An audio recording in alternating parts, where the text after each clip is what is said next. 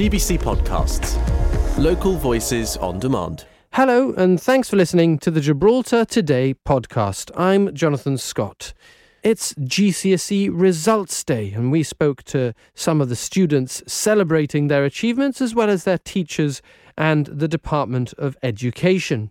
Did you know that you have to pay back missed social insurance payments within a year if you take unpaid maternity leave? We heard from Nadia Ivanova Banda and Nadine Bonfante on their maternity experiences. Also, there's something really good and fresh on GBC television tonight. We held our first ever summer broadcasting camp this year, which saw 12 children get hands-on experience of writing, directing, filming and even producing their own stories. And tonight we'll be able to see the fruits of their work with a special TV show at 8 p.m. I spoke to Max de Soysa about it. And live music continues at the fair's Family Pavilion. Karen Bosso of the Musicians Association joined me together with the band Sideline's Christian Correa. But first, 3 more men, a serving police officer and 2 former officers, have been arrested on suspicion of falsifying accounts against former Police Commissioner Ian McGrail. The arrests were carried out at 7 o'clock this morning. Jonathan Sacramento joined me with the details of what could loosely be described as the latest developments in the ongoing McGrail saga. So 3 arrested, and they have all been arrested on suspicion of conspiracy to pervert the cause of justice in relation to false accounts that were given against the former commissioner. Why is this significant? Well, because all 3 arrested are either serving or former Royal Gibraltar police officers. In fact, 2 are former officers, aged 47 and 40, and 1 is a serving officer aged 34. There are 2 more that were arrested last month. Again, 1 arrested for a former officer let me correct that. A current serving officer was arrested last month on suspicion of perverting the course of justice, and a 36-year-old former officer on suspicion of fabricating evidence against Mr. McGrail. Those were last month. These 3 have just been arrested today, so that brings the total up to 5. And yes, and it seems that they're certainly similar, arrested on suspicion of similar acts. Yes, it's all tied into the same investigation. It's the investigation being carried out by Senior Investigating Officer John McVeigh. Why was he brought in? Well, it's because at the request of these former commissioner and current commissioner things just they become interchangeable after a while. Current police commissioner Richard Alger issued a request to UK policing under what is described as mutual aid. So this is when one police force lends assistance to another, and he asked Northern Ireland police force for assistance, and they supplied our force, or supplemented our force, with a now sworn-in RGP officer, investigating officer John McVeigh. He's the one that's carrying out. And this investigation is why the McGrail inquiry itself has been delayed next month. Absolutely. And just to be clear then, a total of 5 have been arrested, 3 of them today, none of them charged. None of them charged yet, no. Yeah, this investigation is ongoing. Yeah, and usually GBC would not reveal a name unless it was a public figure until such time as somebody is charged. That's correct. Gibraltar Today with Jonathan Scott. Students in Gibraltar are celebrating their GCSE results.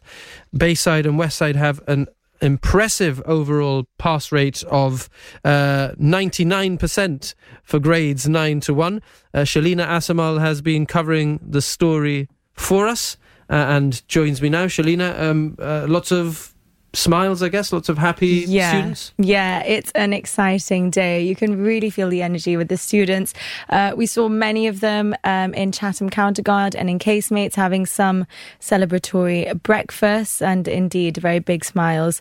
As you mentioned, a 99% pass rate for grades 9 to 1. We're still waiting on the rest of the statistics to unpack that a little bit further, but it might be worth reminding people, because I get confused with this too. 9 is a top grade. It's all considered a pass. 4 and above is what you'd need to essentially move on to A levels. There's been a few different points this year worth discussing. We've all seen the news in the UK about concerns over top grades dipping. That has happened effectively. We've seen the news come through today. Locally, we have seen fewer top grades of a grade 9, but overall teachers are very happy with the results that they've received. It's also the first year of co-ed for exams, so girls and boys sitting exams for the first time together, and loads of positive feedback about that, actually. And that's just because, co-education was introduced when they were starting Bayside and Westside, and now exactly. So it's been slowly phased in over the years. Once the schools opened, Year 8 started and they went from there. But this is the first time that a mixed group has done an exam, sat their exams and got a qualification. So it was interesting to hear how that's changed, the process for students. And yeah, we're still just sort of waiting on the numbers. We'll develop it over the day, but I think the most important thing is to hear from those students. So let's hear from them. Excellent. Well, I'm really happy. I thought I was going to do worse than what I did, so I'm really, really over the moon.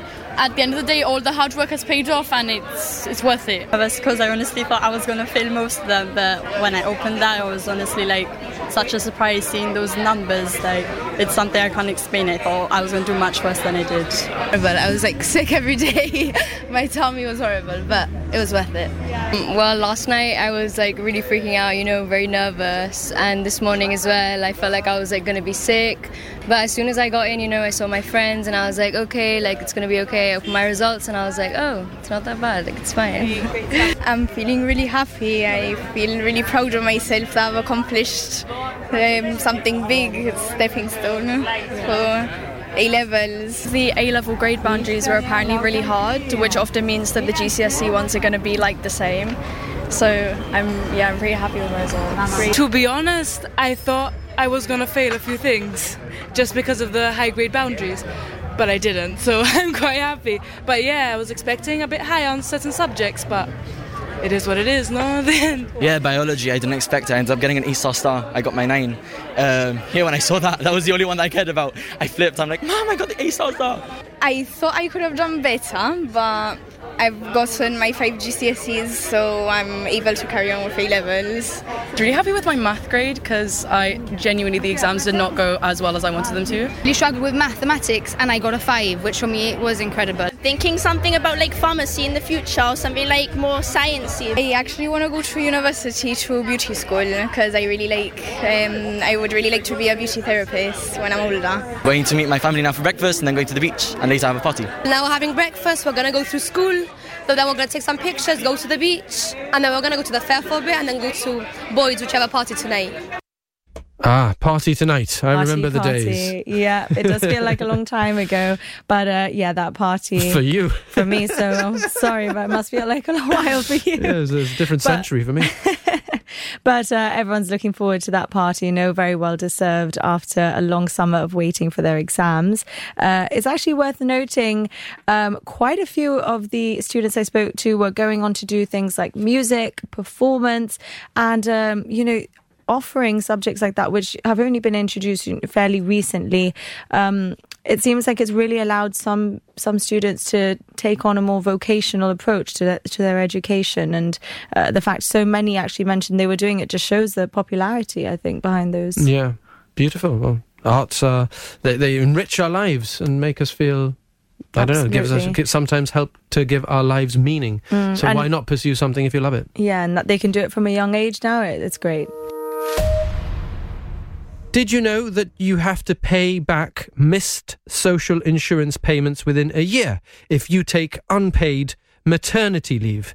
If you don't, you may end up with a lower monthly state pension or having to work a little bit longer before you retire.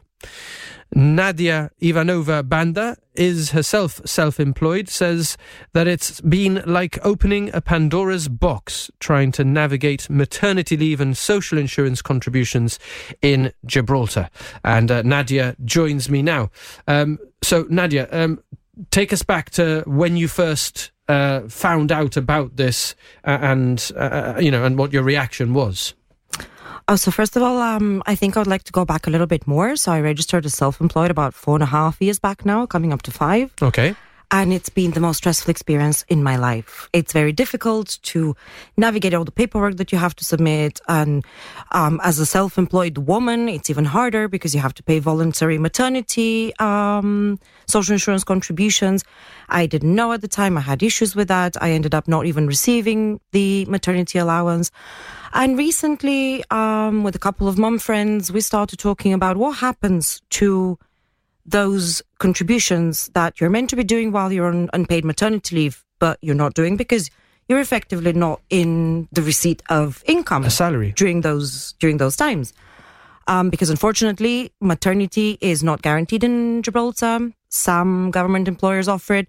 Some private employers offer it, but you have to be really lucky if you're employed in the private sector to actually get maternity payments. What is it, 2 weeks? No, that's no, the government one. In law. So no, for me, in law, for private companies, it need to give you a minimum of 2 weeks. Yeah. 2 weeks then, is 2 weeks nothing. is nothing. Then it's up to them. I have a child who is 1 year and 8 months. I can tell you 2 weeks, you don't even understand that you've come out of hospital and you have a newborn in the house in those 2 weeks. You're still very dizzy. Don't know what happened. And still happened. Getting your used to it all. So recently, I heard that you now only have a year to pay the social insurance contributions. So of course, I didn't want to miss out on this because eventually that will affect, or that may affect, actually, better way to put it, my pension, my state pension, because there's a minimum of contributions that need to be done throughout a person's working life. I wasn't born and raised in Gibraltar. I moved here. So I'm already a few years behind on how the contributions, system so works. to say. No, contributions. Right. Yeah, sure. You know, I didn't start working when I was 18 in Gibraltar. I was working abroad. Sure. So I'm already a few years behind on those contributions. So I started trying to find out, how does it work for a self-employed individual? Because when I first went on maternity, I rang the tax office, I rang the Department of Social Security. They just told me, you just stop paying taxes for those times. Later on, I found out that there's actually a form that needs to be filled in, submitted to the tax office. You know, it comes with its own kind of set of complications that you need to do. So now I'm in the process of trying to find out what I need to do, what I can do, because I was actually told that as a self-employed individual, I cannot be registered both as self-employed and paying voluntary social insurance contributions. So it seems like I can't even pay them even if I wanted to. Now you're out of time. Yeah? You had a window? No, I still have the I'm still within the window, I believe, because I'm still not sure if that window starts when you go on maternity leave or when you come back from maternity leave. This is still super unclear to me and all my friends. And I have a lot of mum friends, you know, in Gibraltar. It's a small community. When you have a baby, you tend to make a lot of friendships at baby dancing, at baby swimming, at baby yoga. You know, they have a better social life than us at the end of the day. So I'm still in the process of trying to find out what exactly I need to do. You know, the people in the pensions department were very helpful, but they said that, you know, it's still too soon for them to be able to make an estimate on, you know, my pension. So they don't even know if this is going to affect me, how this is going to affect me. Now, do I pay these social insurance? Can I pay those social insurance? This is still a bit all up in the air. I've been in contact with both the social insurance contribution section as well as the pension section of the Department of Social Security, and I still don't know what's happening. But it's one of those things that you think, in this day and age, this shouldn't be so hard. We shouldn't have to be penalized for taking time off to raise not just Gibraltar's future, but, you know, children that are going to be our future. And, you know, when speaking of equality between men and women, it's still unfortunately just a dream, because, you know, if I take that year off, I'm penalized with the social insurance contributions that I may have to pay afterwards. But if I've only just gone back to work after being on unpaid leave for a year. You know, I'm still trying to work out my finances. Babies are very expensive. Also, you know, I've interrupted my career for a year, so it's all these questions still remain unanswered in this day and age, and I don't think it's fair on us, because my husband couldn't even take more than 2 weeks of paternity leave. I know this is now in the process of hopefully being changed. Well, it's been reviewed. Yes. Well, let's hope that this review actually comes with a positive outcome, because a review doesn't necessarily mean that something will be changed or not. So, you know, hope dies last. But yeah, I wish there was a place or somebody that you could speak to, or information. You know, there's the eGov system is great if it did everything that it needed to do. I don't think it's quite there yet. I've had to deal with it quite a lot, especially as self-employed, you know, paying my own social insurance contributions, paying my own taxes. There's not one place where you can go and find out all the information. And when you go to a counter, before COVID, you could go to a counter. Now I still don't know if the counters are even open. I use phone and email to communicate. But often you also get different information depending on who you speak to. So it would be great if, you know, people were actually made aware of all of those things. I know quite a few of my mum friends have actually missed that window because they didn't realize that the law has changed, or that, you know, the rules have changed. Then I don't think that's fair. Yeah, well, we're talking because GBC ran a story on this, and there was a considerable number of comments on it, and we're going to bring a short clip now from one of those mothers who felt similarly to you, Nadia. Let's allow Nadine Bonfante to tell us how this situation has affected her and what she thinks of it. My main issue has been with the maternity allowance. Essentially, I felt penalised for having had my second and my fourth child closely after I had my first and my third.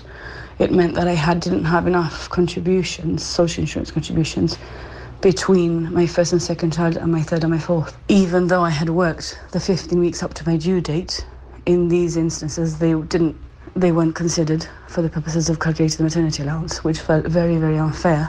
And there just was no reasoning for it. Also, I had been contributed for social insurance for years before that. I obviously will continue to do it for years going on, and my spouse was also contributing. I just found that really unfair, and I've generally found that sort of taking any kind of career break, pause or reduced hours, which means reduced income, in order to be at home with your kids is not sort of considered in any way to have any value, both in terms of the allowances that you're given. There's no tax relief for the months that you are unpaid. I mean, 2 of my maternity leaves were wholly unpaid. There was no dependent tax relief or anything like that, even though for that period I was obviously depending on my husband's income. So I have found it unfair, and I have felt that there has been no value to having made the choice, because that's what equality is all about. It's not just women being able to work in the same places as men, it's women and men being able to choose not to work for a certain period to be able to raise your family. I mean, there is a lot of value in that, surely. Thank you to Nadine Bonfante for sharing her thoughts and making clear that sense of unfairness, that motherhood isn't necessarily valued in the way that it should, and I think sort of resonating with some of your feelings, Nadia. Absolutely. I found myself in the same boat.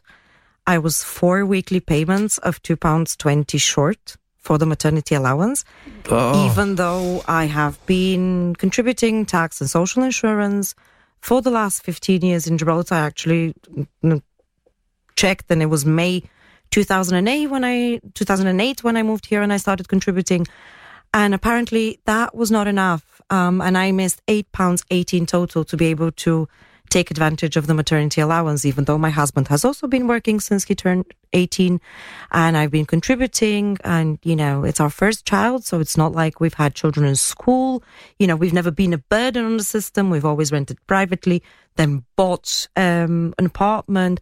And I also felt, just like Nadine, I felt that it was really unfair, because they should look at the contributions a little bit further back, especially as self-employed. I have to actually voluntarily start paying those £2.20. Men don't have to pay that. Why should I have to pay it? And even if I was entitled to the allowance, please don't quote me on the amount, because since I wasn't entitled, I don't know the exact amount. But as far as I know, it's 14 weeks of £80-something a week. that doesn't pay bills. That doesn't pay rent or mortgage. That barely covers nappies and formula if the baby is not breastfed. And I don't know how they expect us to survive on that. I really don't. And for 14 weeks, what am I to do with a 14-week-old? What am I to do with a 14-week-old baby? Put it in nursery? What's the point of having children then if somebody else is going to raise them for me?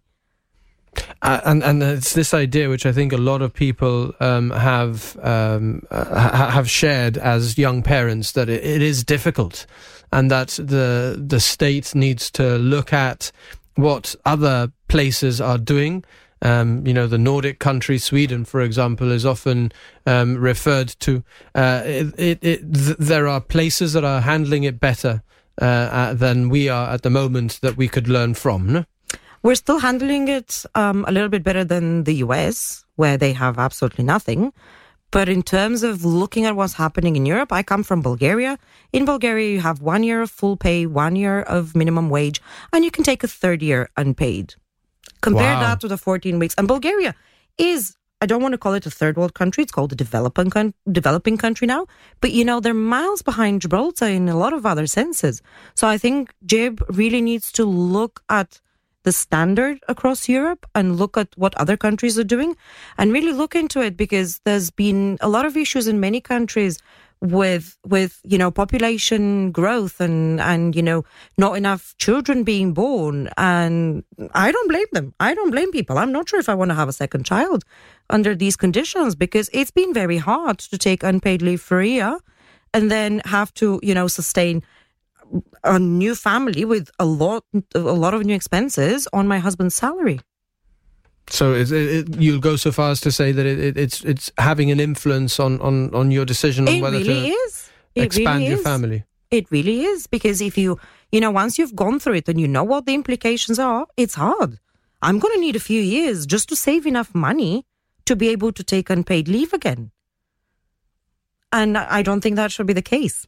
Because as a society, we need families, we need people when we're older, to pay for our upkeep and our health system and all the rest of it with their contributions and keeping the economy going. And keeping the world going. And quite apart from, sort of brightening our days and enriching our lives. But course. Okay, Nadia, well, in short, before we let you go, what are your hopes and expectations? We spoke about the review. What things would you like them to capture? So my hopes are that things would really be looked into, especially in terms of, again, I know it's a cliche word, equality, allowing fathers to participate in the raising of the children so they can also build that bond with their child. Also reviewing... So this is the concept of parental leave, for example, that you can decide It shouldn't be maternity. It should be paternal leave in the first place. Because, some dads do a cracking job. My husband is a fantastic dad, but he doesn't have enough time to spend with our child. And at the moment, the law expects the way that we are set up, the expectation is on the mother to do the bulk of the... There's no guaranteed paternal leave in the law. There's the whole way we look at the contributions, I think, should be reviewed. If you've been contributing for 15 years and you're 4 payments of £2.20 short, let the person pay them, or look at their history of contributions. Also look at how we deal with those contributions. If the person is forced to take unpaid leave, taking unpaid leave was not my first choice. But I'm self-employed. I'm a full-time consultant for a company that is not registered in Gibraltar. So I wasn't entitled to anything. So my first choice would have not been to take fully unpaid leave, but I had no other option. And I don't want this to then penalize me in the long run and make sure and mean that I'm going to fall short from receiving the pension that I'm entitled to, or the pension that I'm not entitled to, the pension that I've worked for my entire life, or mean that I have to work an extra year to make up for raising Gibraltar's future. Gibraltar Today with Jonathan Scott. Sometimes they say don't work with animals, don't work with children, but you worked with children. I did, and for me, like a lot of my work experience, throughout the years, has mainly been with kids. So this is the first time that I got to sort of marry the two. I mean, I used to photograph family portraits, and that was an absolute nightmare.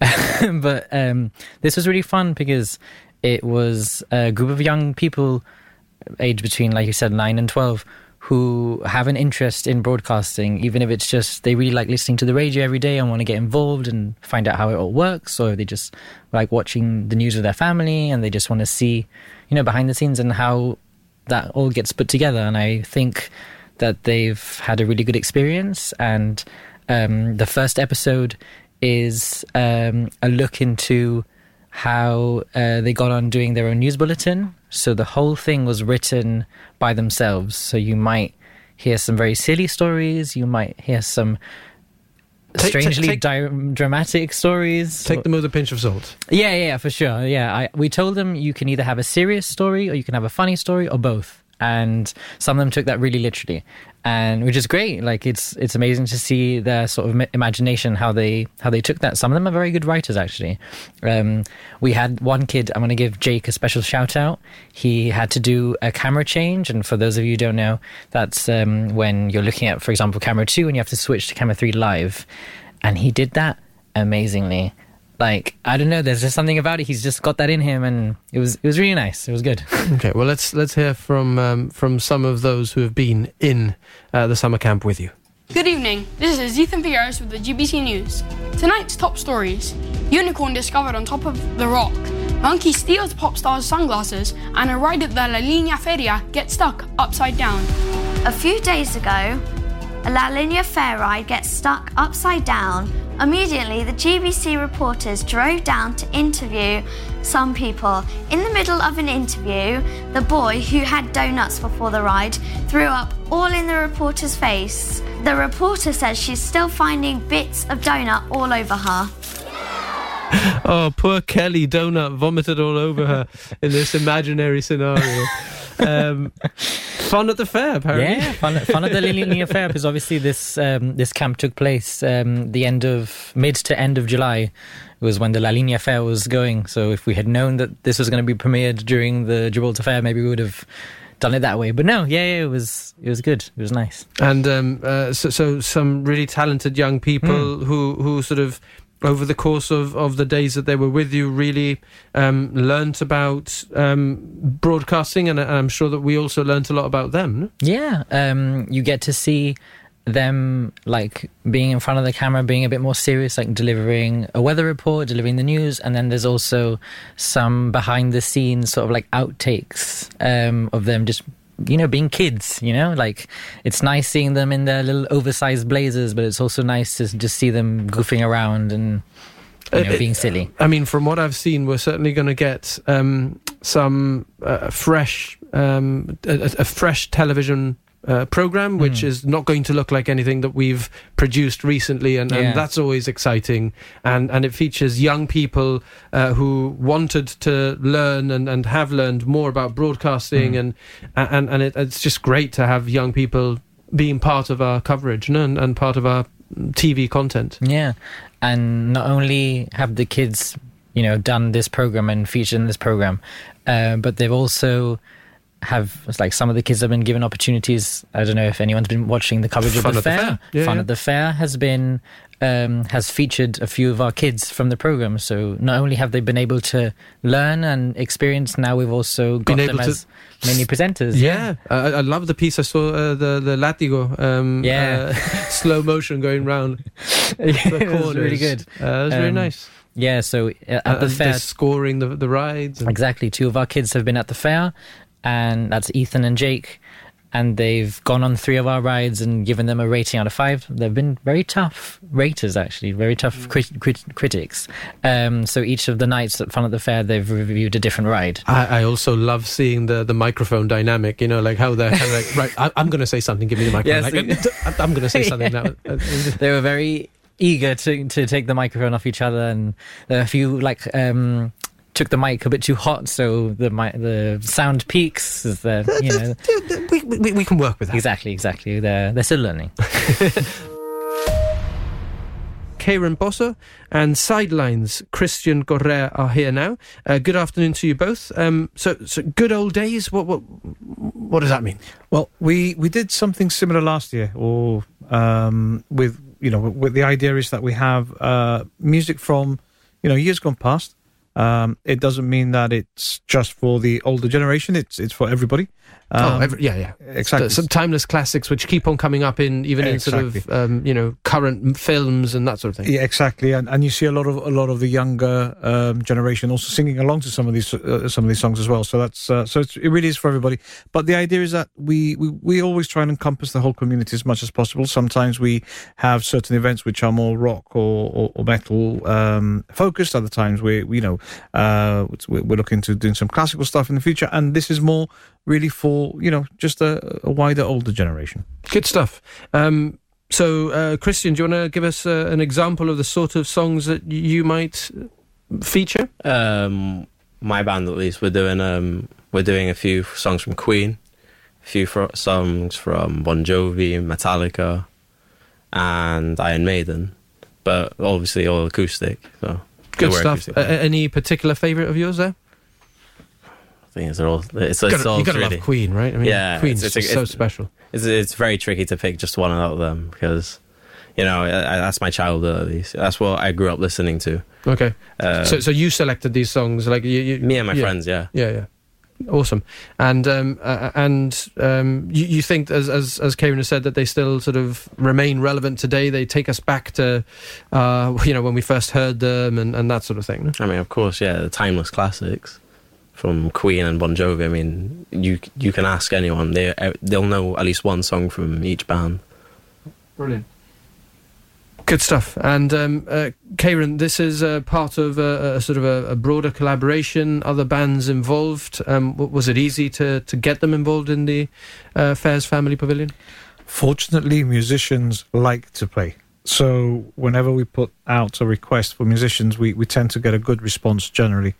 The good thing is that it involves different type of musicians, from the younger generation like Christian to the more seasoned musician, and it is really a wide spectrum of type of events, or at least acts, including we've got renditions which are more like a choir. Not choir based, but they're more like a singer vocal group. Mm-hmm. And then we've got other bands which are full instruments, etc., etc. So that's the beauty about this, that we're able to bring everybody in, and everybody can do their bit for the community. And what do you make of the setup and the setting as a place to play music? Are you excited? Is it? It's a good. I mean, it's got a good vibe. No, people are quite laid back and they're there to enjoy themselves. Of course, yeah. It's basically like a massive restaurant, isn't it? But with a really big stage. It's also a very important kind of like time for Gibraltar, obviously, because everyone comes together and goes to the fair, sits down, eats. It's a lovely setting for all sorts of music. Good stuff. Yeah. And have you been down there? Have you enjoyed the fair so far this week, you guys? I had a walk around. Didn't stay too long because I had other commitments. But yeah, it's the area where the bands are playing. I mean, that tends to be usually very well organised, and it tends to be an area where it's easy to play.